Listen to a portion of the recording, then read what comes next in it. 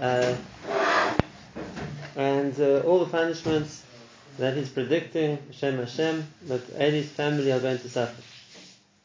And we left off with Pasuk Lamed Daled, and that is that the sign that this is all going to come true is the fact that both of Eli's sons, Chofni and Pinchas, will die on the same day. So the first thing we see is that the punishment didn't start right away. In other words, Eli himself didn't see all these things happen, neither did Chofni and Pinchas. They died. That was the beginning of the punishment of the family. It was only future generations of Eli's family who suffered as a result of the mistakes of Eli and his sons. And obviously the question is that why would they suffer for the mistakes of a different dar? So it's not just a question on Bnei Eli. It's really a question throughout the Tanakh. Because we find this is a steady hanhaga. It's a pasuk in Eicha.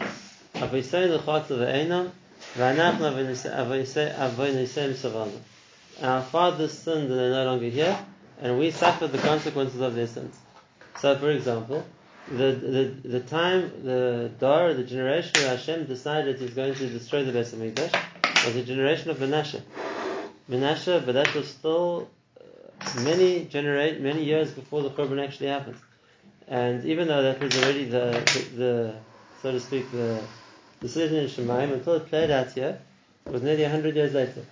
Same thing we find the family of Yeravam, the family of Yehu, or the family of Achab, all the big Rishonim of Malchus Yisrael, that Hashem sent a Navi, in each case a different Navi, to threaten them that your entire family is going to get destroyed.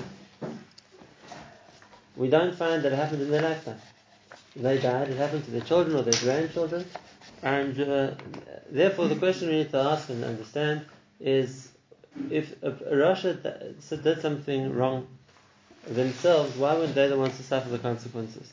Why was it only generations later that their descendants suffered the consequences of what they did wrong? Similarly, like we said, the whole of the Jewish people, that the Jews who suffered the Churban, the Jews who suffered going to Golus, were the great-grandchildren maybe of the original Jews who had sinned, and Hashem had decided to bring a Churban. So the question is really two ways. The first question is why do they deserve to suffer for their ancestors' sins? That's the one question. And another question is, well, why didn't the original ancestor who did the sins be the one to be, so to speak, be punished? Why wasn't he the one to whom the punishment was meted out? In the context of our story here, so we can ask the same question, and that is, if the sons of Eli were the ones who had done wrong, and they're the ones who deserve to be punished, we find that they didn't get punished. They died, but all the punishments which we told about, if people are going to die young, and if they're going to have nothing to eat, and if they're going to be demoted from their rank in the Kohana, they themselves never suffered that. So, how do we understand it? So that's the question. Were they aware? Once was the prophet that all your generations are going to die young. So then, but there is afterwards, the family of Eli, they knew that never. We don't expect to see people live to middle age. Every man born into family, it's a tragedy because they expected to have his levaya within a few short years. So much so that the Gemara talks about that. There was a place of people, the Bnei Eli, and I think it was Rabbi Yochanan came to visit the place, and he saw the old people. And he said, "What's wrong with this place? Like, everyone here is a young person." And they said, "Yeah, there's this family of Eli. No one lives to an old age." And Rabbi Yochanan taught them what they could do to extend their life somewhat. But the children, the sons of Eli, knew that. Questions you want to talk about? And that is, why weren't the original people who did that very punished? And why were their descendants punished? Why do their descendants deserve, so to speak, their punishment? Now, but let's first finish the prophecy. So, having then spoken about what's going to happen to the family of Eli, so the Pasuk carries on. I'm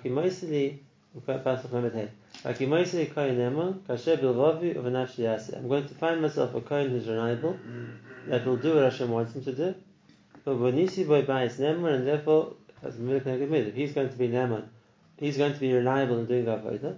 So Hashem will be reliable to him and build him as a family, which will be the family of the Kohen Gedolim, who will continue. his dynasty of the new Kohen who's going to be appointed to replace the family of Eli will be one whose dynasty lasts Kol Hayamim. Throughout the time of the first Beis Hamikdash, the name Mashiach means the throne of the king, and as long as there were kings, which means as long as the Jewish states of the first Beis Hamikdash existed, and there was a Beis Hamikdash, so the Kohanim were all descendants of the family that Hashem chose to replace Eli. And as we know, that was the family of Tzadok HaKohen. Even though Tzadok only began the Kohuna, so to speak, when they inaugurated the first Beis Hamikdash, but from then onwards, him and his sons and his grandsons and his descendants became the family of the Kohanim Gadol. And that's Hashem promised that he's going to be reliable to me, and therefore the promise that could have been Eli's, and that is that he would be the dynasty of the Kohanim Gadol, was taken away from Eli and was given instead to Tzadok and his family. If we're speaking about the two sons of Aaron, so Eli, as you know, was a descendant of Isamar, Tzadok was back a descendant of Elazar, and therefore the Kuna went back to Elazar and his descendants rather than Isamar's descendants. And at this point, and so he says, like we said, Hashem told Eli, your family is not going to get destroyed, you still will have descendants. Whoever's left in your family and has now been demoted from being a Kohen, and therefore won't be able to get his chaylik in the Korbanos because he's no longer able to serve as a Kohen. But so what will he do? He'll like prostrate himself to the Kohanim who then have taken over for a piece of bread to eat. A goras kesef is a small coin of money or a piece of bread. In other words, as opposed to now when you've usurped all the matnas kohuna by force to enrich yourself, so the reverse is going to be true. You'll have to beg for food. And the child of Eli will say to the Kohen of the time, please connect me to one of the groups of the Kohanim, give me something to do, lechol pas lechem, so I'll have a piece of bread to eat. And once again, it wasn't because there wasn't food for the Kohanim, like we saw before, but you'll see from the side the success that the Kohanim will have, but you won't be included in that, and therefore you'll have to, so to speak, humble yourselves to beg for food, or be given some job to do so that you'll have a piece of bread to eat. And that's the end of the Nevuah, which was given to Eli. It was the end of the Nevuah was given to Eli, and that's, like we saw, it wasn't just that Hashem said He's going to destroy the house of Eli, it's rather He's going to humble the house of Eli.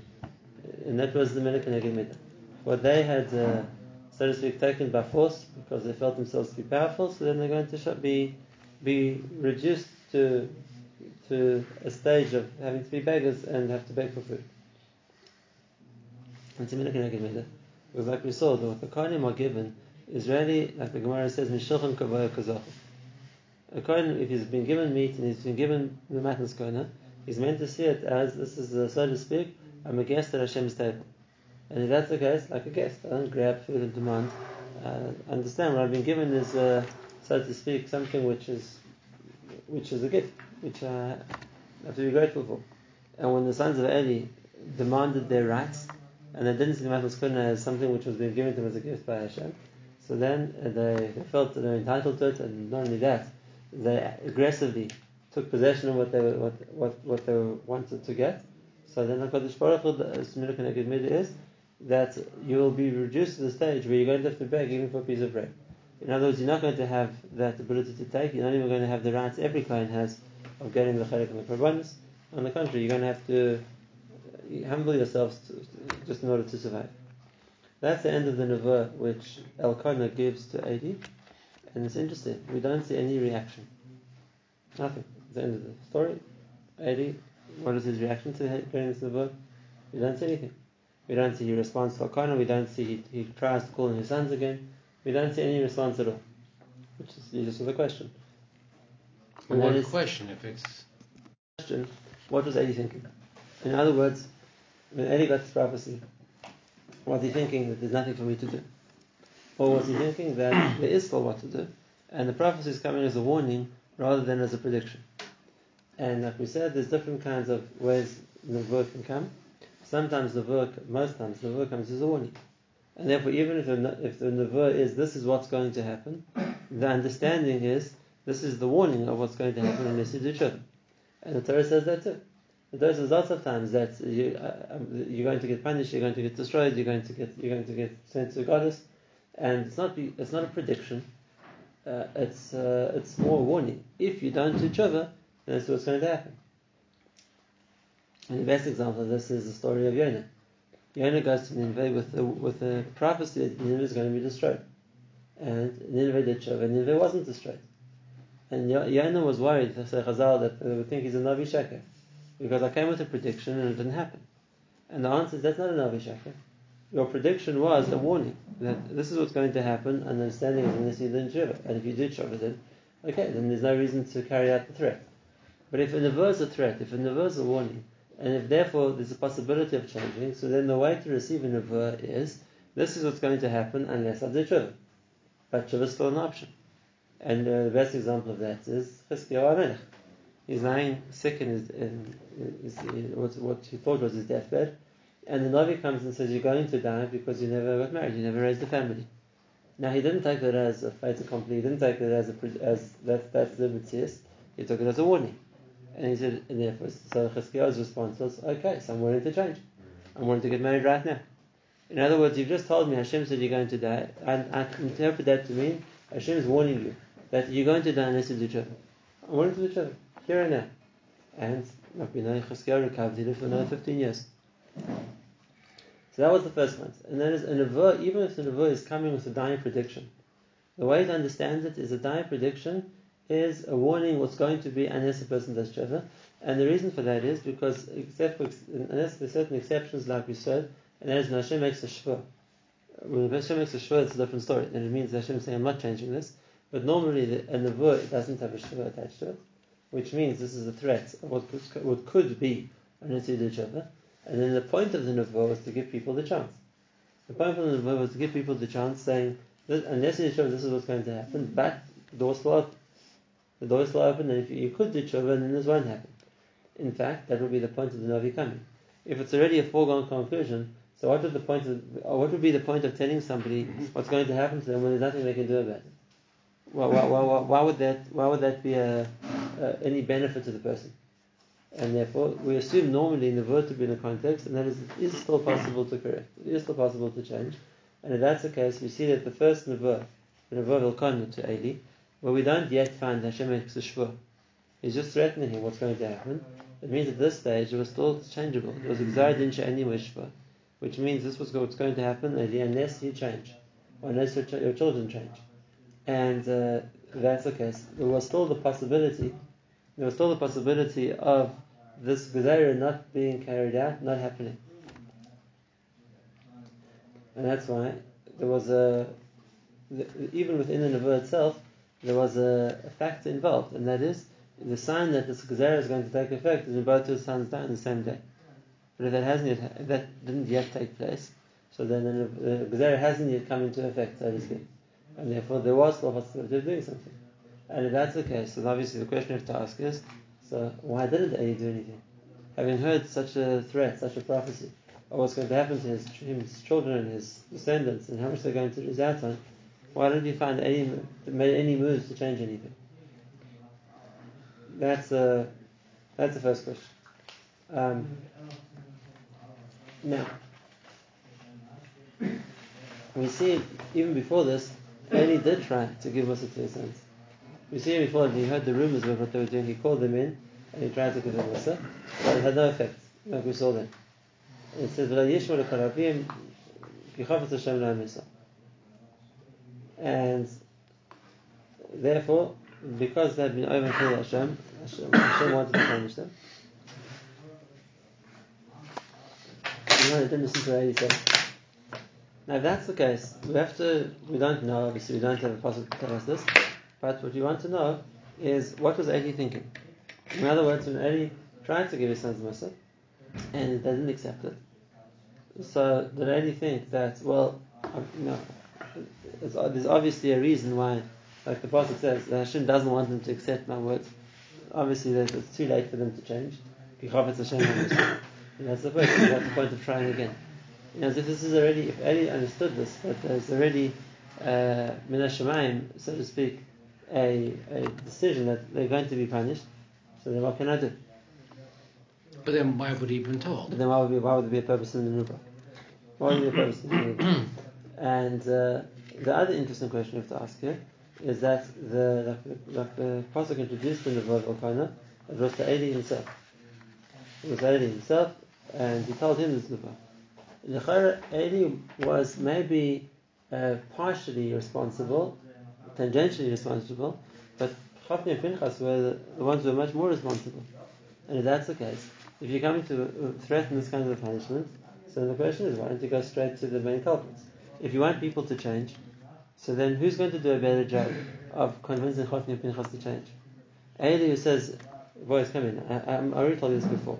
Now I'm going to tell you again, because I heard from a Navi yesterday this was going to happen, or the Navi himself. If a Navi would come to Chofni and Pinchas and say, I have a message from Hashem for you, this is what's going to happen to you, I would imagine that has much more impact and is much more likely to work than telling Eli, who's now going to relay the message to his sons. And if that's the case, Eli's next question is, why is the Navi coming to me? Why isn't he going to, if the problem is my sons, then why isn't he going to them? Why is he going to them? And if that's the case, what Eli would understand from that is that the Navi is not going to them because it's not going to work. So if the Navi is not going to work, it's not going to work for him to talk to my sons. It's definitely not going to work when I'm going to relate the name of the Navi to my sons. So why is the Navi coming to him? So a bit of background. The Gemara.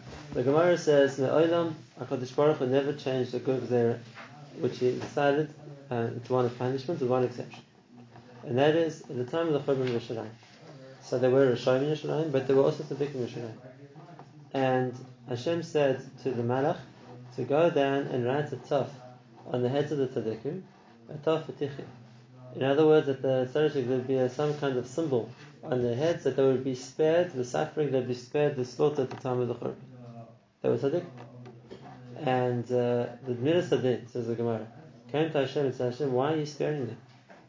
If everyone else is getting killed and butchered and taken to dragged to slavery, into servitude in Babel, why are these people being different? So listen to what Hashem says. Hashem says because they're tzaddikim, they kept the entire Torah. We're talking not about just the average Benoni who wasn't as bad. No, Hashem's own admission. Hashem is giving evidence about these people that they were tzaddikim, who kept the whole Torah. And the Noah then says, well, then why weren't they moicha? Why didn't they object to the averas that they saw going on around them? And Hashem's answer to that is, because it wouldn't have helped. The Rishonim were so set in their wickedness that even the Nevi'im didn't help them. So the Tzaddikim are going to have more of an effect. If you have Yirmiyahu Hanavi and Yechezkel Hanavi, Nevi'im, who come with Hashem's statistic message, you're going to go to Golos, you're going to get destroyed, the Beis Hamikdash is going to get burnt. And that's having no effect. So then you want the Tzaddikim to call them over and have a heart-to-heart and tell them, guys, you're doing the wrong thing. It won't have an effect either. And the Midas Hadin says to Hashem, that doesn't factor them from trying. It might not have worked, they were mechuyev to try. Listen to what it says. The Gemara says that this is the one time, so Hashem retracted a merciful judgment, and he calls back the Malach, and he says, the tov that you were meant to write on the heads of the Tzaddikim, rewrite it with blood. A tov of dam, instead of being a tov of Tichya, it's going to be a tov of Thomas.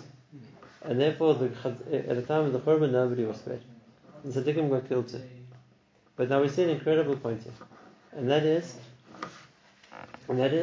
that there could be a concept that a person's a tzaddik and he deserves to get saved, but he gets punished.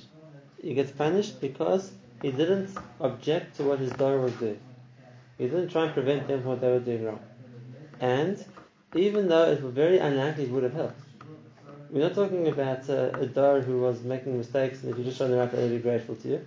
We're talking about obstinate sinners. The Nevi'im didn't manage to have an effect on them. But it doesn't make a difference.